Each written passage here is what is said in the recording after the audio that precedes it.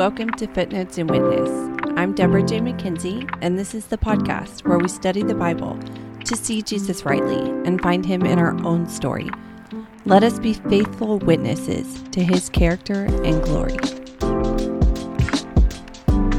So we've spent several weeks talking about Jesus' crew and looking at the decisions he made and what that says about Jesus and his character.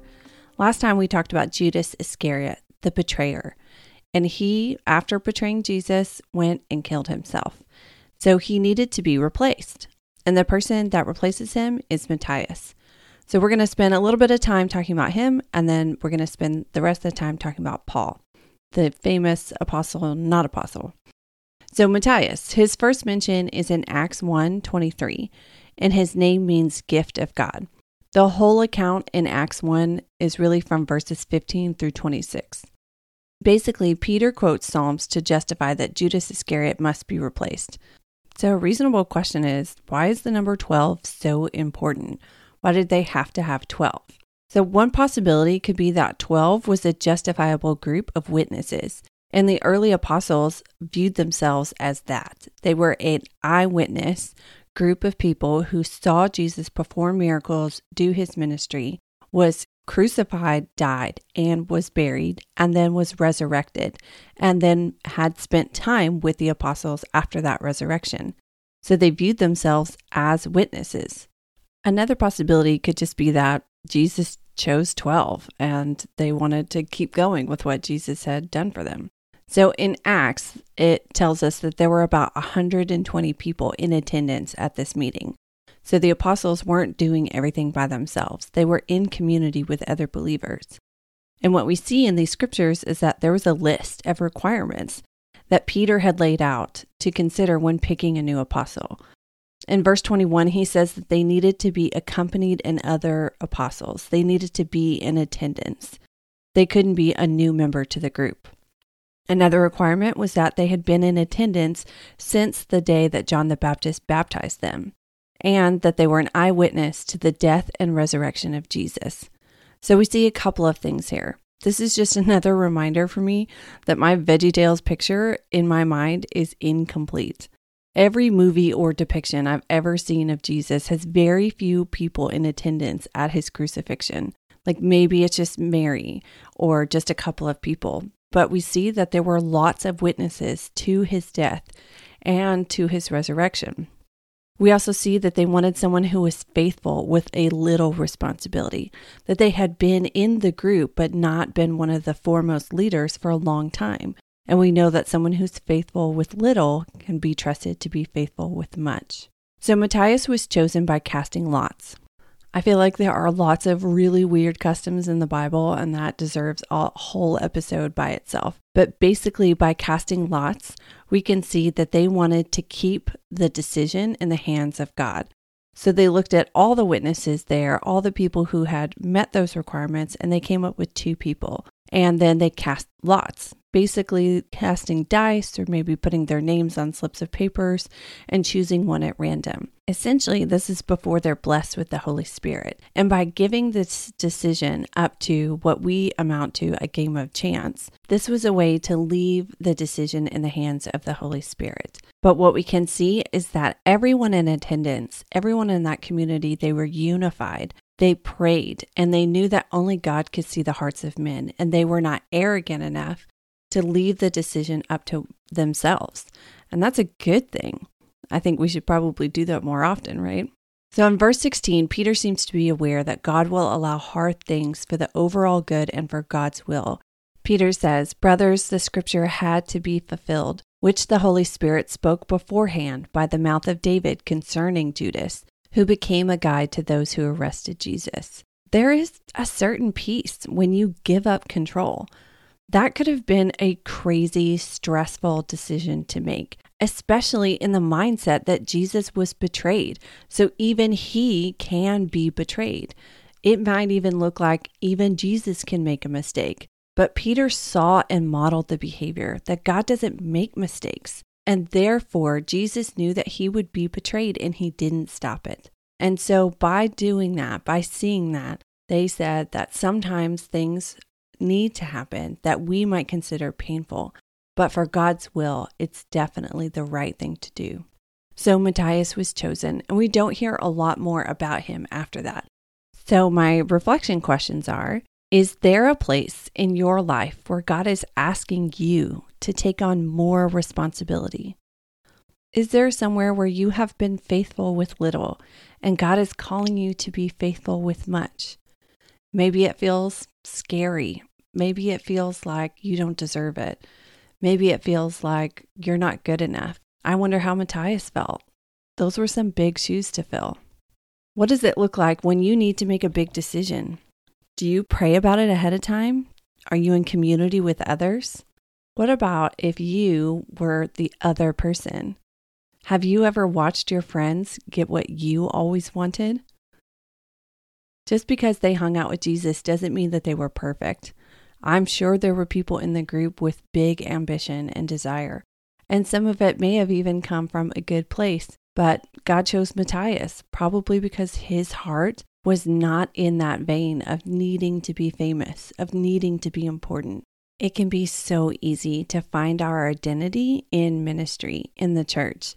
And because it's for a quote unquote good reason, we don't stop to think about, why am I doing this? If someone else got all the credit, how would I feel about that? If someone else took over this ministry after I've done all the work of putting it together and getting it going, am I still going to be okay with that? If those questions bother you, good. That's a great place to start. If you're in a ministry and your whole identity is wrapped up in it, then it's probably a good time to leave that ministry.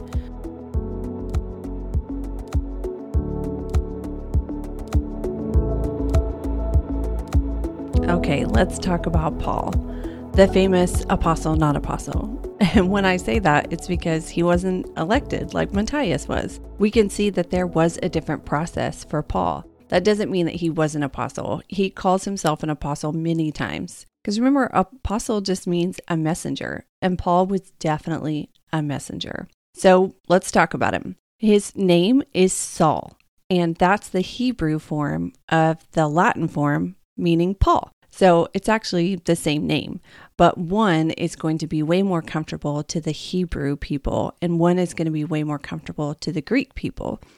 And something that I always kind of assumed was that Jesus was the person who changed his name, but that's not true. Paul started to go by Paul whenever he went out on his ministry trips throughout Greece, probably in an effort to be more comfortable to those people.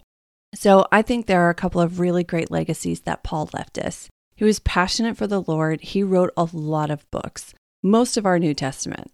So some of the books are still debated as to whether or not Paul wrote it. The number could be as high as 14 different books, and we're talking out of the 27 books of the New Testament. But mostly we don't argue about the epistles.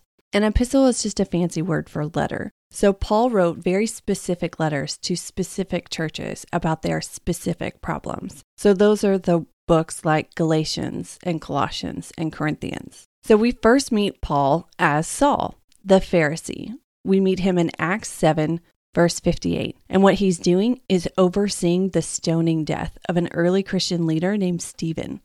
Now, Paul tells his witness testimony several times in the book of just Acts, but also in other places. And what is so extraordinary about Paul sharing his witness testimony is that every time he tells it, he's admitting to the people that he's talking to that he spent a large majority of his life trying to imprison that person. So when he's talking to the Christians and telling his testimony, he said, I was hunting you down.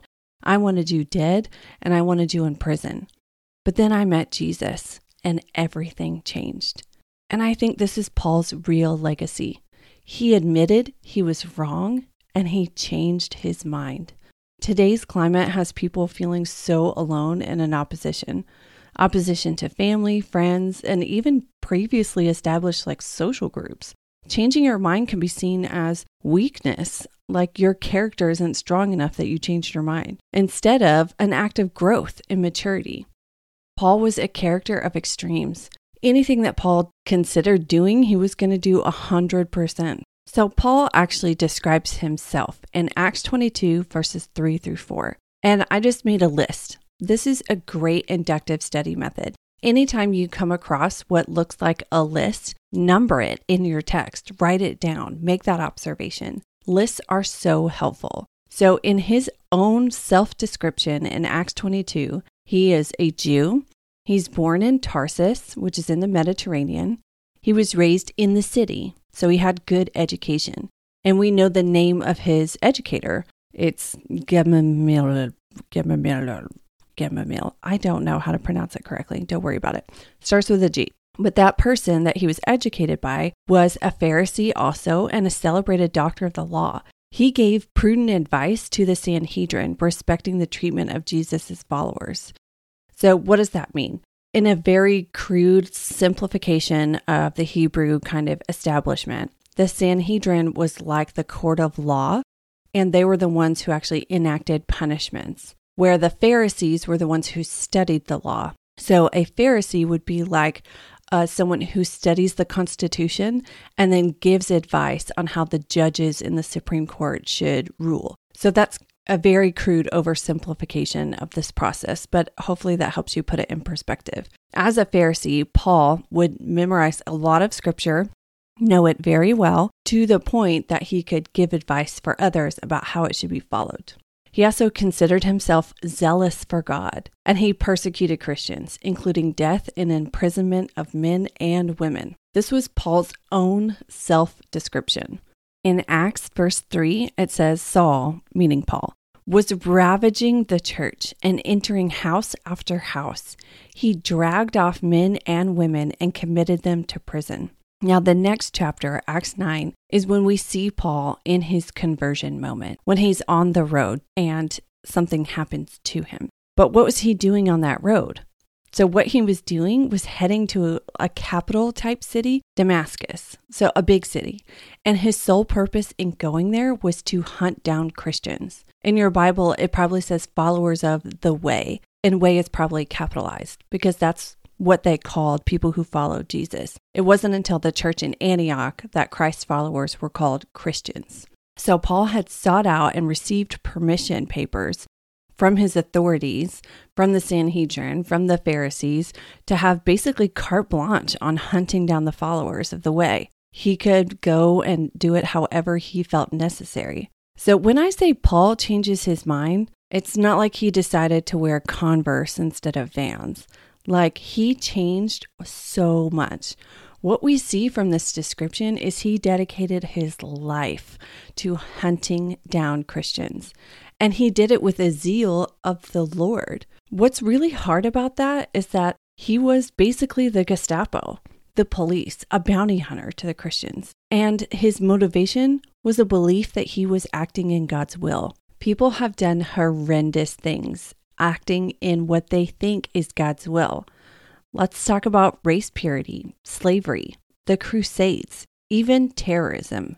These things are so dangerous because the people doing them believe that they're acting in God's will. This isn't a personal motivation, but a higher calling.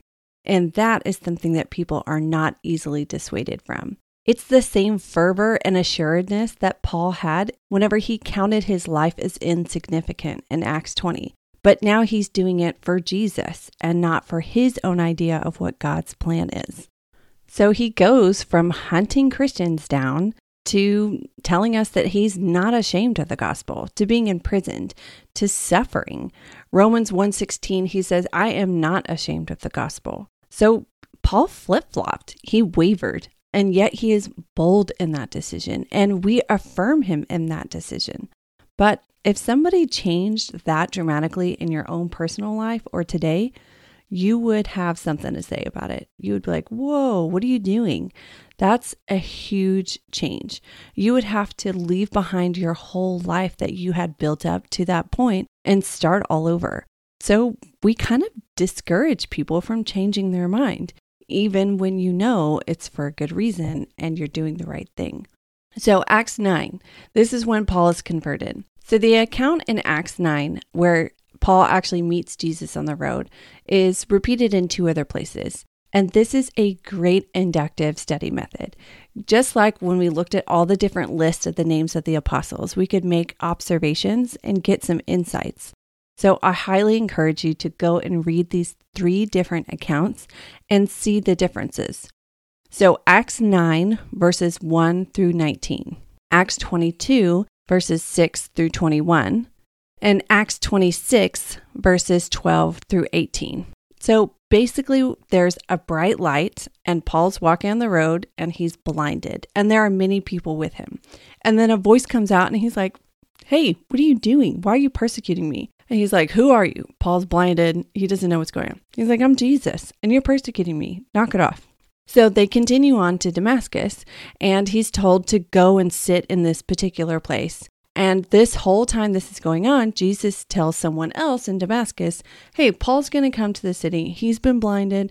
You're going to pray for him and he's going to follow me and everything's going to be okay." Well, Ananias, the guy in Damascus, is like, "Whoa, do you know who he is? He's kind of an evil dude and he's been persecuting your people." And Jesus is like, "I know, I got it. Go do this." So there are so many beautiful little tiny details in these stories. And I love that. I love seeing the Bible come alive. So all these things happen and lots of people witness miracles and Paul becomes saved. He believes in Jesus and changes his life dramatically. So the rest of Acts 9 shows the process of him having to go to the disciples and they have to hide him basically because now when you start talking about Jesus, the Jews tend to want to kill you. So he has to go and hide and they give him that sanctuary in his hometown. And then at the end of Acts 11, we see Barnabas going and getting Saul. And the disciples spent a year with him talking about their beliefs. And then obviously they feel like he's legit, that they can trust him. And they send him with Barnabas out to go send some relief money to the churches. And this kind of begins Paul's ministry. What do we see about Paul? He changed his mind in a radical way. He changed his whole life. He changed his motivations, the people that he was with, the community he was in. He was a pretty famous Pharisee. He probably had a pretty cush life. And now he's going from town to town, being stoned. He was shipwrecked 5 times. He was beaten with lashes many times. He did not trade a very comfortable life for a nice, comfortable life with different people. He traded a comfortable life for one filled with pain and sorrow and misery. And yet, he counts it all joy because of Jesus. So the motivation is really important. I feel like there are some people that I have met who are not Christ followers, and they have had really difficult lives. And I don't know how they get out of bed in the morning. Jesus is my hope. Jesus is my savior. He is the only reason that I know it will be okay because this world is broken. It is full of pain and suffering and trials. But yet, we have eternity with Christ right now. We don't have to wait until we're in heaven. We have a life with him right now.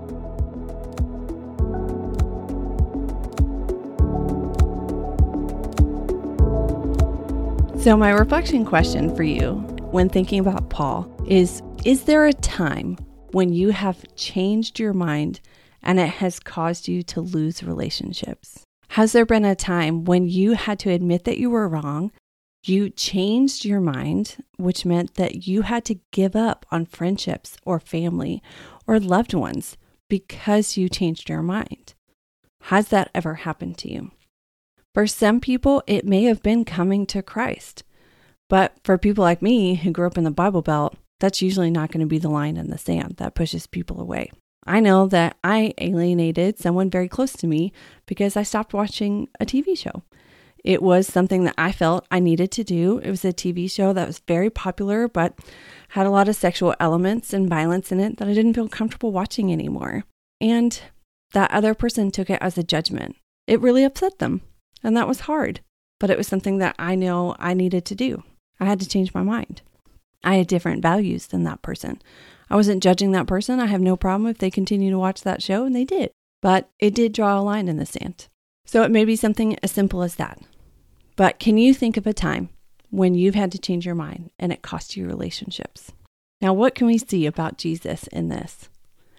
We see that Jesus went and sought out Paul. He went and sought out the person who was hurting his church, in a huge way. So he went from Judas, who betrayed Jesus. He hurt Jesus in particular. That was one person to one person. Maybe Judas, really hurt the 12 because they were all in a posse. And that was probably pretty hurtful that one of your close friends betrayed your leader. But that was a small group of people. So we see Jesus going from Judas and doubling down. He was like, you know what? I'm going to go after even bigger baddie, Paul. He's persecuting and putting my people in prison. And I'm going to tell him who I am, and he's going to follow me. And he is going to bring so many people to come and follow my way. That is what I see about Jesus. He is relentless in his pursuit of the people he loves. And I take so much comfort in that because there are people I dearly love who do not follow Jesus yet. But I know that Jesus pursues the people he loves relentlessly. I know he never gave up on me. I did some terrible things and said terrible things to Jesus, and yet he continued to pursue me. There was a period where my sister and her home group were praying for me to come back to the church, like for years. They were so faithful to pray for me, and Jesus heard them and was praying with them because he couldn't wait until the day that I came back to his church also. Jesus pursues those that he loves because he is a good friend and he's worth it. And that is good news.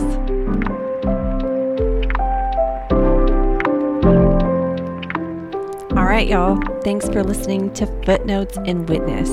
This has been such a fun journey to discover all the things that we can learn about Jesus through looking at his crew. And next week, we're going to talk about some of the highlights and if there's any corrections that need to be made. And we get to do that with my husband, Mike McKenzie. I'm so thrilled. So make sure that you subscribe and that you get ready to download next week's episode as well. Also, if you have any questions, I would love to hear it. You can email me at footnotesandwitness@gmail.com. Pretty easy, right? I would love to hear if something was confusing or maybe something that you learned that you didn't expect to learn, something that was really awesome, or how you saw God's character come alive through this time. Hopefully, looking at Jesus' crew has helped you see Jesus more rightly. And by looking at their witness testimony, you have been able to see yourself. I know that it is such a gift to see that God chose people who were imperfect, who messed up, and sometimes betrayed him, because that means he could choose me too.